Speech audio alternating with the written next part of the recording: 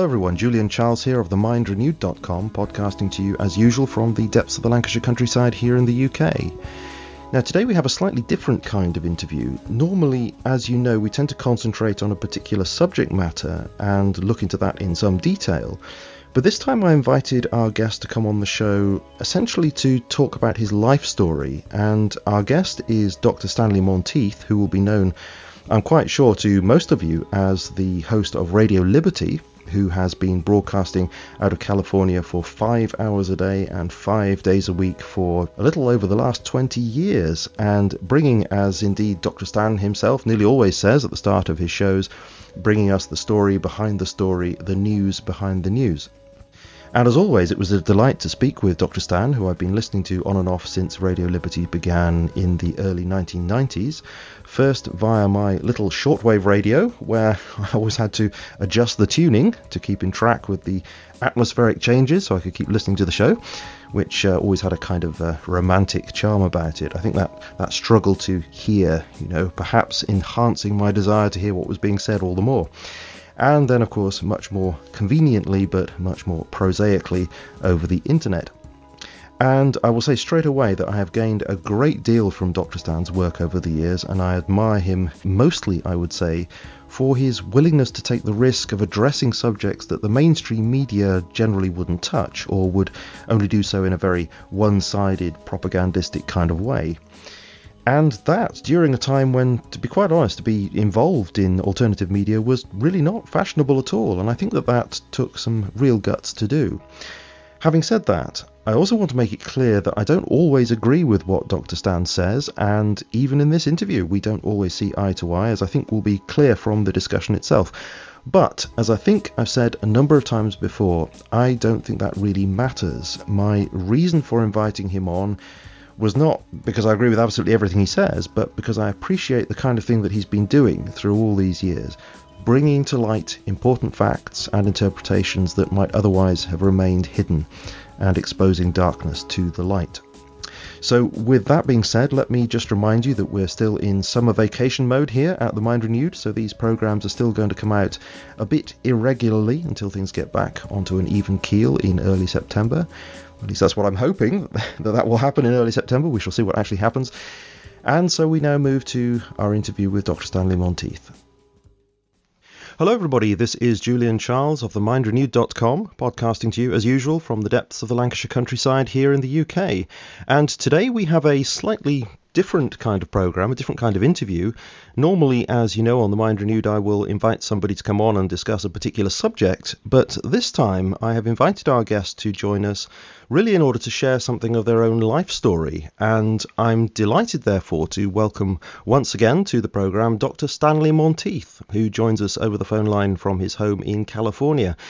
And Dr. Stanley Monteith is a retired orthopedic surgeon who for many decades has been researching into the causes of America's spiritual and moral decline, and who for the last 20 years or so has been speaking and writing on geopolitical matters and hosting his famous talk radio show Radio Liberty, which is broadcast on shortwave across to the whole world.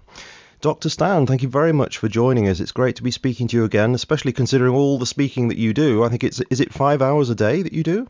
5 hours a day, 5 days a week. Wow. And it's good to be with you. It's great to have you on.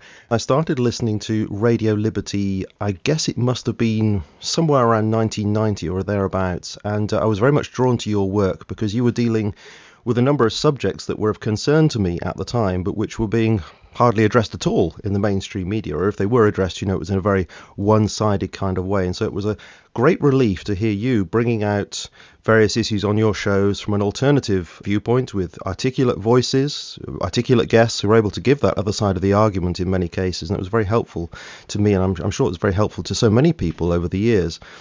And I know that your ministry approach has also inspired people to follow in your footsteps. Not just you, of course, but a handful of others of your generation who were prepared to take that risk and speak out in an alternative way. So I'm going to be asking you today about your life and how it is that your experiences led you in the direction of, well, I'm going to call it researching behind the curtain, for want of a better phrase, and of course how those experiences ultimately led to your ministry at Radio Liberty.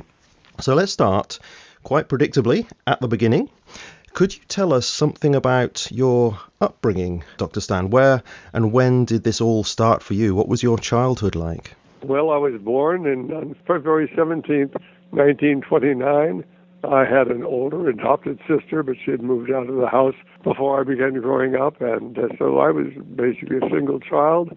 My dad was a rug salesman. My mother was a very capable, domineering woman, a brilliant mind, capable whenever she got a job. She was always very, very soon in charge of everything. But suddenly I was encouraged to excel in everything I did, and with my parents solidly behind me, I was able to move through school very, very quickly. So I graduated from high school when I was 16. Moved into college. I was always the youngest and the biggest person in class. I was 6'5" 3/4 inches tall, so I was the biggest and the youngest and the most inexperienced of the people in my class. I attended the University of California in Berkeley. I was indoctrinated in atheism. I was indoctrinated in globalism. I was indoctrinated in all sorts of things that weren't true. Went on to take my medical school training. Graduated from medical school in 1952. And then set off on the course of my training. Took a year of internships, 2 years in the military, and then 4 years of residency to become an orthopedic surgeon. I entered orthopedic practice in the year 1960, and I intended simply to be an orthopedic surgeon. But about 2 years later, I just happened to turn the radio on, and I actually was television, and there was an older man there talking about the fact that there was a small group that controlled the world, and his name was Robert Welch. I didn't understand who Robert Welch was. I didn't understand that he was actually working with these people who ruled the world at that time.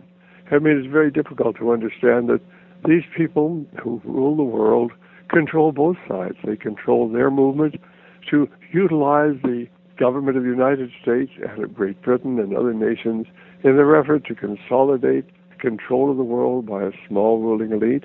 And then they created a controlled opposition that would never be effective. Well, Mr. Welch was part of that controlled opposition. But what he said rang true with me. I set away, got the books that he offered, and suddenly began to see that there was a force working behind the scenes. And the more I read, the more I studied, the more convinced I was that I really had to take a stand and get involved. Now, that pretty well destroyed my religious faith when I was in college.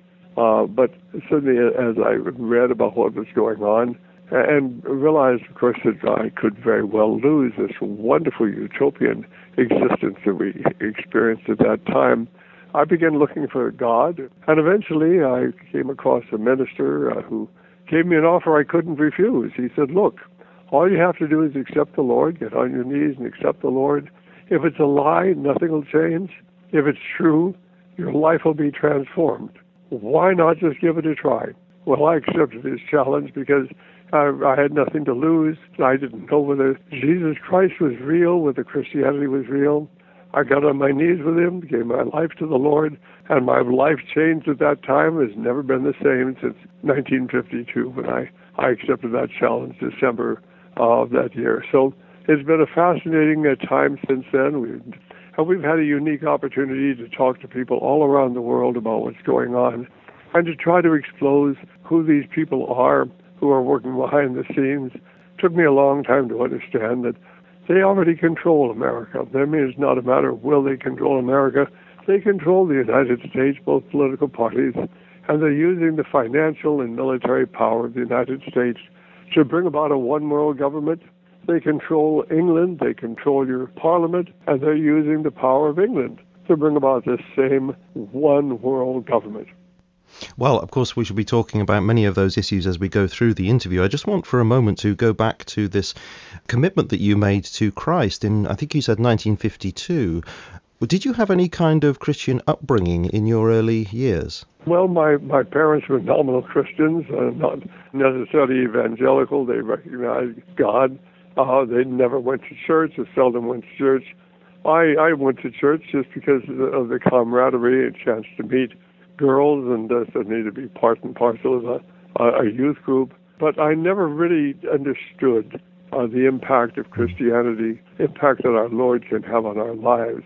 I was a nominal Christian until 1952 when I actually made that personal decision to at least take up Christ on his offer, and my life changed. And the life of anyone in the listening audience will change as well if they sincerely want Christ to come into their life. So you did actually have some kind of belief in God as a young man, but you said that when you went to college, they knocked that out of you. Whatever it was that you had was knocked out of you for a while. Well, basically, they do a great job of schooling people and indoctrinating people in atheism. And every effort was made to destroy the faith of the young people in the classes I was in. And by the time I left college, I was, let's say, an agnostic. It destroyed my basic faith. And it really took me some years to actually at least acquire certainly a desire to look for God. And then, of course, that one fateful night when I got on my knees and asked Christ to come into my life, transformed my life forever. Were there any influences in your childhood that you would say encouraged you to kind of think outside the box? Because that's obviously what you've been doing for so many years. Is there anything that sort of led you in that direction in your early days? No, I don't think so. I just always had an inquisitive mind. I never accepted what people said at face value. I always wanted to know why. Mm-hmm. And because that has gotten me into all sorts of trouble during the years. But at least we understand what is really going on in the world today far better than the vast majority of the people, and hopefully we're able to educate a few of them so that they can begin making preparations for the terrible times that are coming, because we are moving into a period of chaos and crisis and the destruction of civilization as we know it. We do seem to be living in extremely worrying times, absolutely. Can I just go back to this, your career just for a moment, because you said to us that you chose medicine as a career, but then of course you ultimately became an orthopedic surgeon. How did your career move in that direction of orthopedics? Just by accident, when I finished my medical training, I knew I needed to have a specialty of some sort. I had a friend who was an orthopedist, and so I thought, well, you've got to head someplace. I can always change my specialty. But once I got started working in orthopedics, I found it was the most fascinating specialty, and it was very rewarding. The patients didn't die. Most of them got better. And you could actually give people their life back, take away their pain, reconstruct their extremities. And it was a very personally rewarding experience. And looking back through the years, I think that probably God was guiding everything that I did, because I would never have traded my years in orthopedics for anything. It was the most wonderful experience, challenging, and personally rewarding. Mm-hmm. And how many years were you doing that for? Well, from 1960 to 1992, I was in full-time orthopedics. I had 4 years of residency training before that. So you're looking at about 36 years in all. Mm-hmm. And of course, on the more personal side of things, you married and raised a family. So how did that all begin for you? Well, I was just very, very fortunate to find a wonderful wife, and she gave me 2 wonderful children. And then, of course, a personal tragedy evolved, and I lost her, and she died. And then I found my second wife, and of course, I think God really provided her for times such as this, because I don't think most people would put up with what my wife, Barbara, has to put up with today. And would be such a good partner in supporting me and helping me to do my 5 hours of talk radio a day. Remember, this is very demanding on your personal life. I really believe in some ways that God did give me a second wife who was willing to make the personal sacrifices that she is required to. But she's been a wonderful help partner, and we have reached people all throughout the world with our Radio Liberty radio programs. So you see, as I look on my life, God has always guided everything. I had my first wife and had 2 wonderful children, but I don't think that Marjorie ever would have put up with what we're doing today. And certainly, I'm just so fortunate to have Barbara. Mm-hmm. And what you're doing today, you said that it was kind of triggered by that experience that you had in the 1950s where you were seeing, did you say, Robert Welch on the television, and he was speaking about this conspiracy that was actually going on behind the scenes. Were there any other things that happened, any other events that helped to form this trigger so that you did see the world in a slightly different way? No, I don't think so. I think I was just very, very fortunate to have the opportunity to reach people, to contact them, to interview them, and basically to get an entirely different overview of what's going on in the world, because most people look at the world as it's presented by the media, but that's not the real world. The real world is a very tightly controlled unit where a small group of people control both political parties, they control the media, they control the banking system, they control the corporations, they control education, they control the military, and they utilize all of them to pursue their goal of a one world government. But behind them are powerful demonic forces. It goes back all the way to Nimrod, who wanted to consolidate the world, and of course God intervened at that time. There were repeated efforts after that, whether it be the Persians, the Medes, or the Assyrians, or certainly the Greeks, the Romans, all wanted to consolidate the world, and God always intervened and prevented it from happening. And it's only recently that we've come ever close to what we have today, because I think that these are truly the times were prophesied 2,600 years ago. And when you had that experience back in the 1950s and you were tipped off to the kind of thing that's going on, did you have an experience like people these days describe it as going down the rabbit hole, where everything suddenly seems to be unraveling before you as you find out more and more of what's going on and questioning more things? Did you have an experience like that? Well, I think that suddenly you become disillusioned with everything you believed. When you realize that you've gone to college, you've got an education, I minored in history, I really thought I had a grasp of what was going on. And then, of course, as I analyzed what was taking place, I realized I had no idea what was going on. I'd been manipulated from early life, and I had to just change my entire thinking. You might call it going down the rabbit hole, but whatever it is, I have an entirely different outlook than most people. I'm trying to convince people that they must become involved, or else this wonderful world we live in will soon become a nightmare.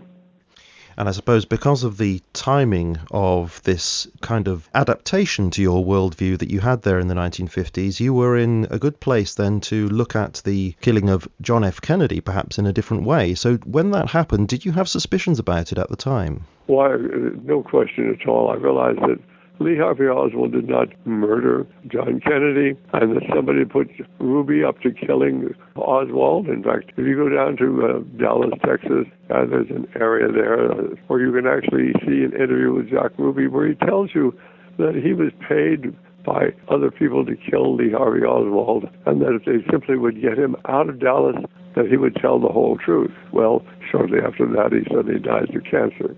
But there's no question that they killed Jack Kennedy, they killed Bobby Kennedy, they killed Martin Luther King. They killed people on a regular basis all throughout the world. They killed congressmen, they killed senators. They will kill anyone who gets in their way. I mean, we're not dealing with rational people.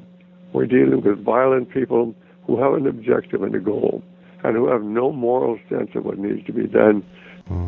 Well, actually, that brings me to a couple of pivotal moments that I wanted to ask you about in your intellectual development in these areas, because from dipping into your work over the years, of course, you've interviewed so many people, you've given so many presentations that I've obviously missed quite a lot. But from what I have heard and I have seen of your work, it seems to me that there is a handful of formative experience for your way of looking at the world. And I have in mind here a couple of interviews that you conducted with two key individuals who I think that most people who don't follow the alternative media will probably never have heard of them. And I have in mind here, first of all, your interview with Norman Dodd, who was chief investigator of the Reece Committee, which looked into the activities of the tax-exempt foundations in the 1950s. And secondly, your interview with the historian Anthony C. Sutton, who wrote those books, which have since, of course, become so famous, like Wall Street and the Rise of Hitler and Wall Street and the Bolshevik Revolution.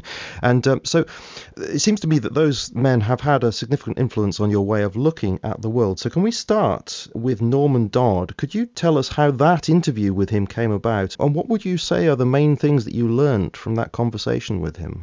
Well, basically, Norman Dodd was the director of research for the Reece Committee.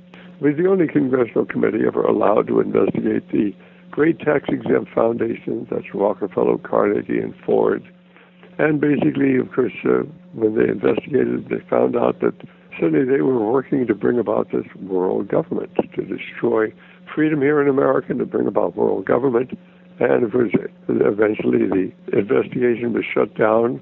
But I had an opportunity to interview Norman Dodd. Spent a weekend with him at his home before he died in 1982, and people can actually see that interview. We filmed it. We brought in the film crew from a large Christian university, and we filmed my interview with Norman Dodd, and it's available. You can get that by calling our 800 number, 1-800-544-8927. The same thing happened with Anthony Sutton. Anthony Sutton was a researcher who was a fellow at Stanford University. So he had a very successful career until he began looking into the background of who it was that was responsible for the wars, who it was that was working behind the scenes, and he found that the great tax-exempt foundations were involved in creating all of the problems. But when he began writing about it, when he went into the fact that we had actually helped to fund Adolf Hitler, when he went into the fact that we had helped to fund the Russians and wrote books on that, why, of course, he was fired from his job at Stanford University, and then, of course, was blacklisted, so he could never get a job at any university in the United States. And this is an amazing, amazing thing, but it's true.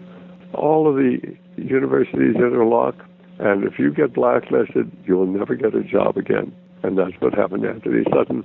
And we do have an excellent interview with him as well.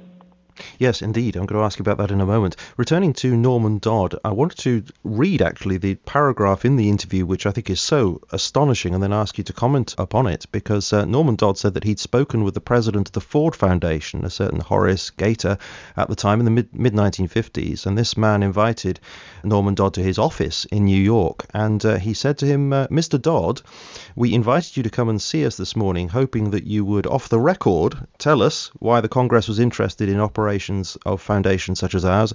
And then he said, before I could think of how I could reply to him, he volunteered the following. He said, Mr. Dodd, those of us here at the policy-making level have all had experience either with the OSS or the European Economic Administration in operating under directives, the origin of which was the White House.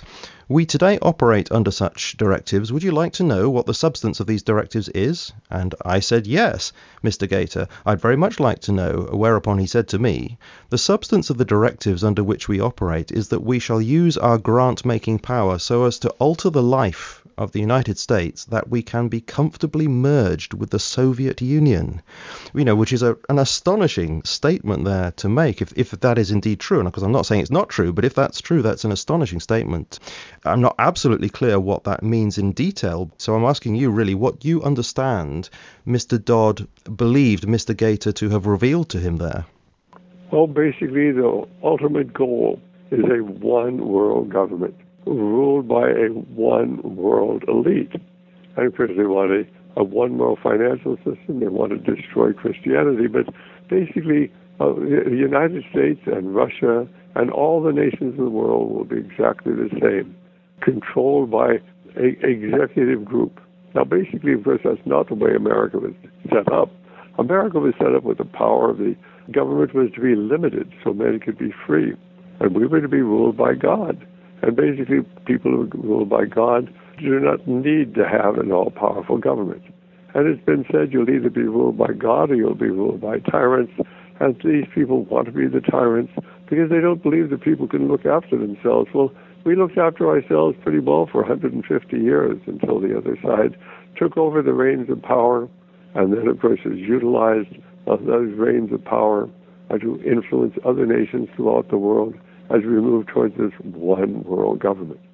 And so the Rowan Gaither told Mr. Dodd exactly what this was all about. We're going to have this one world system where both Russia and the United States are ruled in exactly the same manner by this power elite. And that's why Mr. Dodd said in that interview that their intention also had been to take hold of the education system in the US and to push things in that kind of direction, in a kind of collectivist direction. And yes, and I hope that many of your listeners out there would want to get our interview with Mr. Dodd. It's available from our telephone number, 1-800-544-8927. It's a classic. It's simply the interview with Norman Dodd. And also in that interview, he was saying how they were talking about war as well, and how that, in their opinion, this I think was the Carnegie Foundation at the time in the very early 20th century, just before the First World War, and they were saying that, well, war is a very good way to change a nation, and they seem to be actually trying to push for war. That's right, and they created World War I, they created World War II, they created the first Gulf War and the second Gulf War, and we're on the verge of World War III, where, of course, certainly I fear that hundreds of millions, if not billions of people will ultimately die. And people say, well, that's incredible. They find it difficult to believe and understand they're up against organized evil. When you understand that, things do begin to make sense. Looking back at those days, do you think that it really was the case that those people, these trustees of that organization, actually had any idea of just how appalling the First World War would be? I mean, at the time, I think when war was announced here in the UK in 1914, there were, hats were thrown in the air and people were saying, hey, we're going to war, it'll be over by Christmas. I think people really don't understand how horrible war is. They said it would be over by Christmas, but they didn't say which Christmas. Uh-huh. There was no reason for World War I. The English people were tricked into the war. And then, of course, once England and France got into the war, why they said they wanted to bring America in, there was no reason for America to go into the war. All we did was prolong it and kill millions of more people. But certainly they wanted to have America and England and France joined together because they wanted to utilize World War I to bring about the League of Nations. This is what it was all about. The League of Nations was to be the world government. And when the League of Nations failed, why, then they had to have another war. That was World War II. And all during the Second World War, the United States and American corporations financed the Nazis. We had 100 American corporations working in Germany building the weapons for the Nazis before the war, during the war, and when the war ended, why then the American establishment helped the Nazis to escape to South America, where thousands of Nazi war criminals lived out their lives in Argentina and in Brazil. And then, of course, what most people have never even imagined is that Adolf Hitler actually escaped. And we actually carry books by people who've gone to South America and talked to people who knew Adolf Hitler, who took care of Adolf Hitler. And I would say the best book written by a personal friend of mine, a PhD from Harvard University named Jerome Corsi. His book, Hunting Hitler, well worthwhile. We have a 4-CD set, Did Hitler Escape? People need to get that CD set. The Nuremberg trials were simply a show to give the public the impression that we were trying to get the people responsible for the war. The people responsible for the war, many of them, of course, were Americans, American corporations, American bankers. Yes, in fact, I saw fairly recently, actually, that there has been an FBI release of documents relating to Hitler possibly escaping to South America. And I have to say, that is some interesting reading there that did seem to be at an extremely high level in the US administration there at the time. Quite some interest in that and wanting more investigation to take place. So that's not something that should certainly be discounted out of hand by people. That's worthy of research. I suppose what I wanted to ask you about this before we move on is that looking back at what Norman Dodd said there about the merging of the West with the Soviet Union, that can look like a contradiction really on the surface. But how do you understand that as being not a contradiction? Well, I think that eventually why we're going to have a war with Russia and then we're going to have peace with Russia and then we're all going to live happily together under this new one world government. That's what's coming. And it's really not a contradiction. I mean, the Russian people are good people. The American people are good people. What people really don't understand is that communism has been funded by the United States since its inception back in 1917. And this is well covered in my book, Brotherhood of Darkness. And under one guise or another, ever since 1917, the West has been funding the communists. Basically, of course, we were told that communism broke down in 1990, 1991. But what nobody tells you is that suddenly at that point, American banks and corporations went over and drilled the oil wells and the natural gas wells in Russia that made Russia either the largest or the second largest oil and natural gas producer in the entire world. And their entire economy is based upon the oil and wells and gas wells created for them by American corporations and American banks. We have literally thousands of American corporations operating in Russia today. and directing what goes on behind the scenes and directing the course of the government. But the average American, the average Russian has no idea. What you're saying here essentially comes from Anthony Sutton's investigation into this matter, I believe. Is that right? That's in part, but certainly President Sutton had died or was about to die when, of course, we were drilling the oil wells and natural gas wells. But it was American corporations that went over and actually drilled the oil wells to get them back economically sound again. And Russia exists today because constant infusion of money and technology from the United States. Now, my understanding about Professor Sutton's main thesis here was that the corporate power of the West, the US in particular, their reasoning was that it was a good idea to give support to the socialists, the communists, because they believed that these systems were unproductive, inherently unproductive. And so if you encouraged a build-up of communist infrastructure in the Soviet Union, and indeed in National Socialist Germany, then these potential giants, of course, particularly the Soviet Union as a real giant of industrial output, they would no longer be there as rivals on the world industrial stage. They'd be neutralized because they'd be so unproductive. And so he said that they would be captive markets. Do you think that really was their main strategy there? They were actually trying to neutralize the Soviet Union?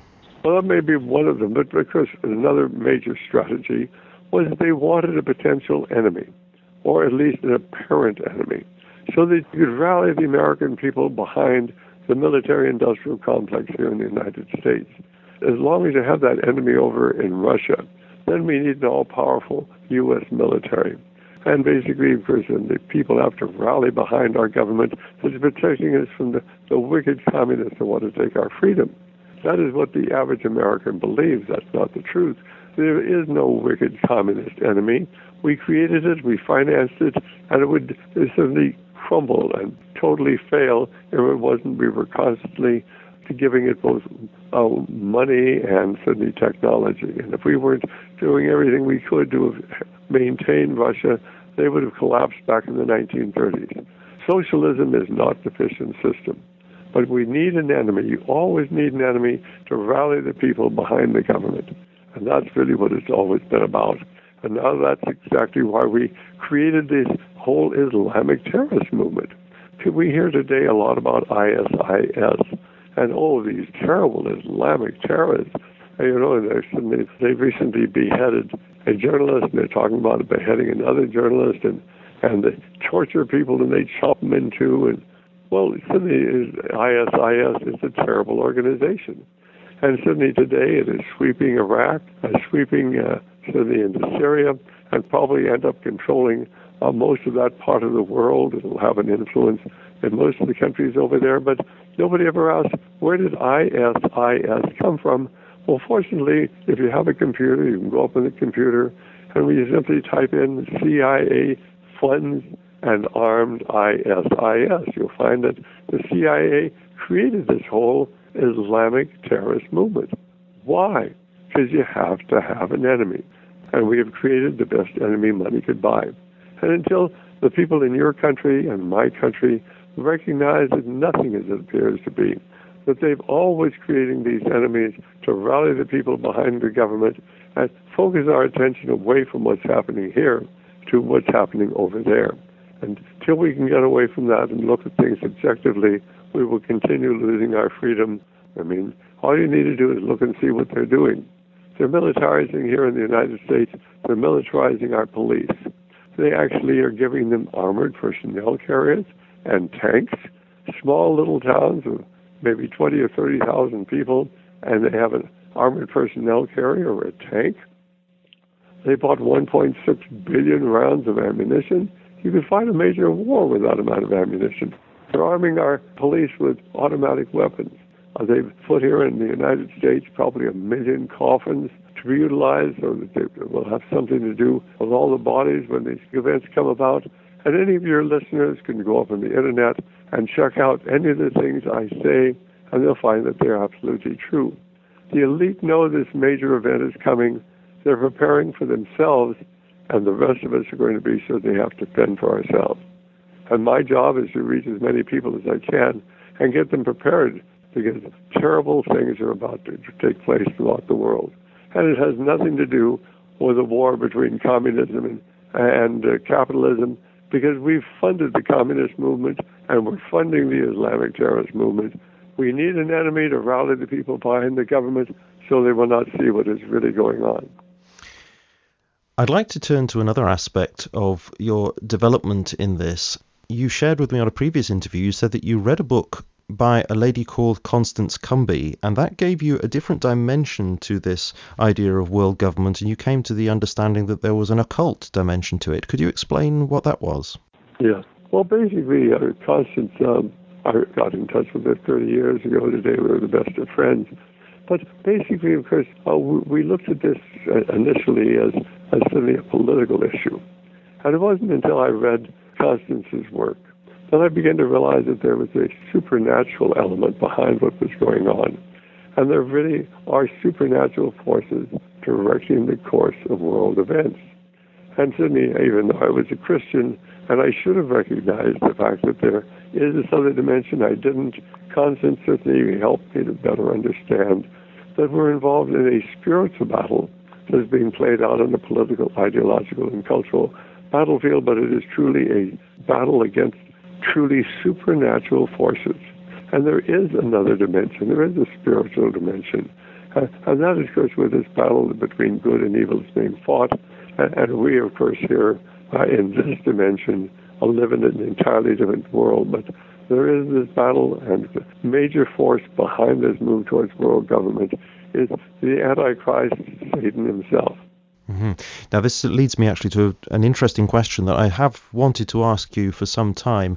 I wanted to ask you how you understand this, let's call it a spiritual conspiracy here towards world government, because looking at the Bible, I understand that in the spiritual realms, it is indeed Satan's strategy to try and bring about a world government over which ultimately the Antichrist will rule for a short period of time.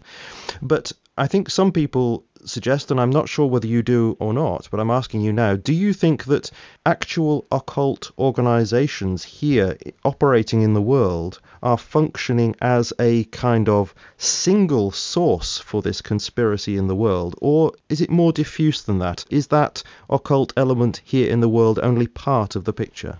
No, basically these organizations are occult, but not everybody belonging to them really understands. For instance, the most powerful organization in the world today is the Trilateral Commission. Maybe 300, 350 members from all over the world. I mean, the people at the top of this really understand that this is a supernatural battle. I don't think the average person in the Trilateral Commission understands that. Certainly the largest organization is the Council on Foreign Relations. It's got maybe 4,000 members. It is a front group for a secret society that Cecil Rhodes created back in 1891. Cecil Rhodes was deeply involved in the occult, as were the people who surrounded him. Cecil Rhodes was a Mason, and certainly 3 of the 4 people who were with him were Masons or involved in the occult. They knew what they were doing. They were bringing about this one world government. And basically this is carried on today, and here we are, well over, 120, 30 years from Cecil Rhodes creating the secret society in 1891. But basically the force that drives this whole movement towards world government is satanic.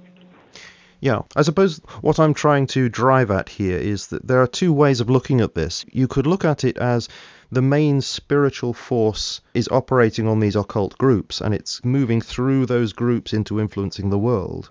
Or you could look at it in a slightly different way, in that the satanic force and influence, which has always been operating in the world, is influencing in many different ways, through philosophy, through culture, in many ways persuading people that world government is a good idea, and that the overtly occult organizations and their influence is only part of that picture. It might be a more concentrated action that's taking place there, but maybe it's actually a wider field in which there is this satanic influence, if you see what I mean. Yes, I do. Well, basically, the major driving force behind everything is Satanism for thousands of years, but it has never come as close to accomplishing its goal of one world government as it has today. we are really on the verge of the establishment of this one world government. The one thing that's certainly lacking is this coming war. This terrible World War III is coming, and coming within a matter of a year or 2 or 3 years. I could be off. It could be longer than that, but I don't think so. I think that everything is in place for this last great war that is going to kill billions of people before it's over. Everything is lining up. It's not a matter of if, but when. And the Satanists hope that as a result of this, one world government will come about. And of course, we are told in the scriptures that it's going to be accomplished, that they are going to be successful at least for 3.5 years. And when you say Satanists, am I right in thinking that you mean Luciferians? That's right. That's right. Who at the end of the day are in fact worshipping a false god, but there is a distinction, isn't there, between the two? Absolutely. Mm-hmm. So I'd like to come back to this more biographical angle for the remainder of our time here. And at some point, of course, you made the move that led you in the direction of Radio Liberty. So how did that come about? What was it, some conscious decision to start broadcasting, or did events kind of push you in that direction? A combination of both. And basically, I was always fascinated with talk radio as a vehicle for getting information out. And back in 1962, when I got started in this, talk radio had just come to San Francisco. We had our first talk radio host there, and somebody said, you ought to go ahead and call in and then talk to him. And I said, well, I don't know. I had never been on the radio. But they said, well, go ahead and call him. Mm-hmm. So basically, I did. He was he'd just come from New York City. He was a very articulate left-winger, and he had a way of humiliating and cutting down everybody who called in or disagreed with him. If you agreed with him, he'd let you talk. If you disagreed with him, he'd cut you down. And so I called in, and he cut me down. And so basically I called in the second time, and he did exactly the same thing. So the third time, I basically planned ahead of time everything I was going to say. And when I called in, why, of course, he started to demean me and ridicule me, and I didn't know what to do, so I laughed. Well, right. I mean, people had, certainly done many things, but nobody had ever laughed at him. And so as I laughed at him, he fell silent, and that gave me the opportunity to complete and put out the ideas that I'd started with. And basically then, as I was going to hang up, the producer on the program actually said, wait a minute, I want to talk to you before you get off the program. And he said, look, we have a program here. It's for entertainment. Certainly nobody has ever been able to take the host down. I want you to call in on a regular basis. You won't have to wait in line with everybody else. Call on a regular basis and certainly get your ideas over. Well, basically, I came to be known as Dr. Chuckles. Really? And for several decades, I was the best known, or one of the two best known, radio talk hosts, voices on the West Coast here. Then, of course, I had always wanted to have my own radio program, but I figured that no way I'd ever be able to have a radio program. But one of my good friends came to me and said, look, there's an opportunity for us to get a radio license for a small station here in Santa Cruz. Will you go in with this for me? It won't cost that much money, and we can have a radio station and get information out. Cost you maybe a few $1,000. And I said, sure. Well, of course, that was just the beginning. That was to come on. It eventually cost about $30,000, but we ended up with a radio station. And as I started doing the program, well, of course, when you do 1 hour, it's just as easy to be on two stations as one. So we went to the local radio station and said, look, how could we get on other radio stations? And that began it all, and that's how Radio Liberty came about. And today we are probably on 20 or 30 radio stations. Our voice is heard by the miracle of the Internet and shortwave all throughout the country, and I'm so glad you have an opportunity to listen to us. And when would you say that you actually started radio broadcasting? Well, about 1992, so that's, 22 years ago. Mm-hmm. And where did you get the idea to have your introduction, where you talk about the story behind the story, and you talk about dethroning the illusion and delusion? Where did those come from? Well, they're just ideas because they certainly know what's going on today. Most people live in a make-believe world. Most people believe they're getting the truth from the media, whereas the media is controlled Well, most people have no idea that reality is usually scoffed at and that illusion is usually king. And my job is to try to get people to think, and they may start out listening to us thinking we're crazy, and I like to say, well, before long, they're afraid we're not. And there's one thing that I found actually doing this program here, and I think I've picked it up from your broadcasts, that it's important to create an atmosphere on the show where it's clear to people that you're not trying to tell them what they have to believe, but rather you're exploring and you're sharing information with them, and then you're leaving it up to them to check things out for themselves. And I've heard you so many times say, look, go onto the internet, go and get the books and check it out for yourself. And so how difficult have you found it over the years to get that message across to people? I mean, have you had people thinking that you're saying, oh, you must believe this, just believe me blindly? How difficult is it to get people to realize what you're doing there? Well, I don't know how many people certainly agree with us today, but I know that we've reached an awful lot of people. We've reached tens of thousands, and that's all we can hope for with just one voice. Other people are doing similar things, and all I know is that we've reached people like you, and you will probably reach people I never could have reached. And we have people doing similar things here all across America, and in Great Britain. We do a program there on very often out of Birmingham on Wednesdays, and what a unique opportunity it is to be able to reach people all across the world, and especially people who haven't actually have a voice like you do. And what a privilege it is for me to be able to do that. I've noticed over the years how sometimes you invite a guest on your show and you might actually disagree with that guest. And yet I've always heard you being very fair to that person. You allow them to have their say and you gently disagree with them. And I have to say I found that impressive. I wish all hosts would be as polite as you are with such people. Is that a deliberate policy of yours, occasionally to invite somebody on that you disagree with? Absolutely. And if I can get somebody I disagree with, I want people to hear what they have to say. Uh-huh. And have you found that difficult to control your sense of irritation with them? Yes, it's hard to get people on the other side ready to come on as they know where I'm coming from. Yeah. And some of them know and some people don't. But certainly most of our guests are people I agree with. But as you say, occasionally we will get people who are actually part and parcel of this criminal conspiracy. Yeah, in fact, I wanted to ask you that. Do you think that some of the calls that you have, because you have a call-in program, of course, some of the kind of troublemaking calls that you receive, do you think some of those people are agents provocateurs? Absolutely. Is there anything that you can say, well, that's the clue, or that something that tips you off to that? I mean, you develop a second sense after a period of time, and you can tell where people are coming from. Mm-hmm. And so there are a lot of good people who actually, I'm sure, have embraced this idea.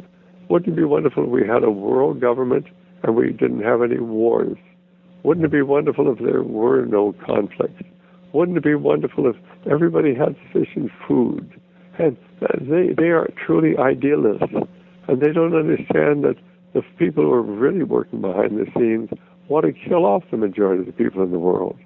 I don't think the average person wants that, but there is a very small, well-organized group that does, and many times these people hold the reins of power in the United States and in Great Britain today. And have you experienced any other forms of attack upon radio liberty over the years? Oh, I'm sure that there have been all sorts of efforts to infiltrate our organization. Fortunately, I think that we've been able to avoid that. Now, on a couple of occasions, though, we have been infiltrated. Eventually, we understood what was happening and got rid of the infiltrators.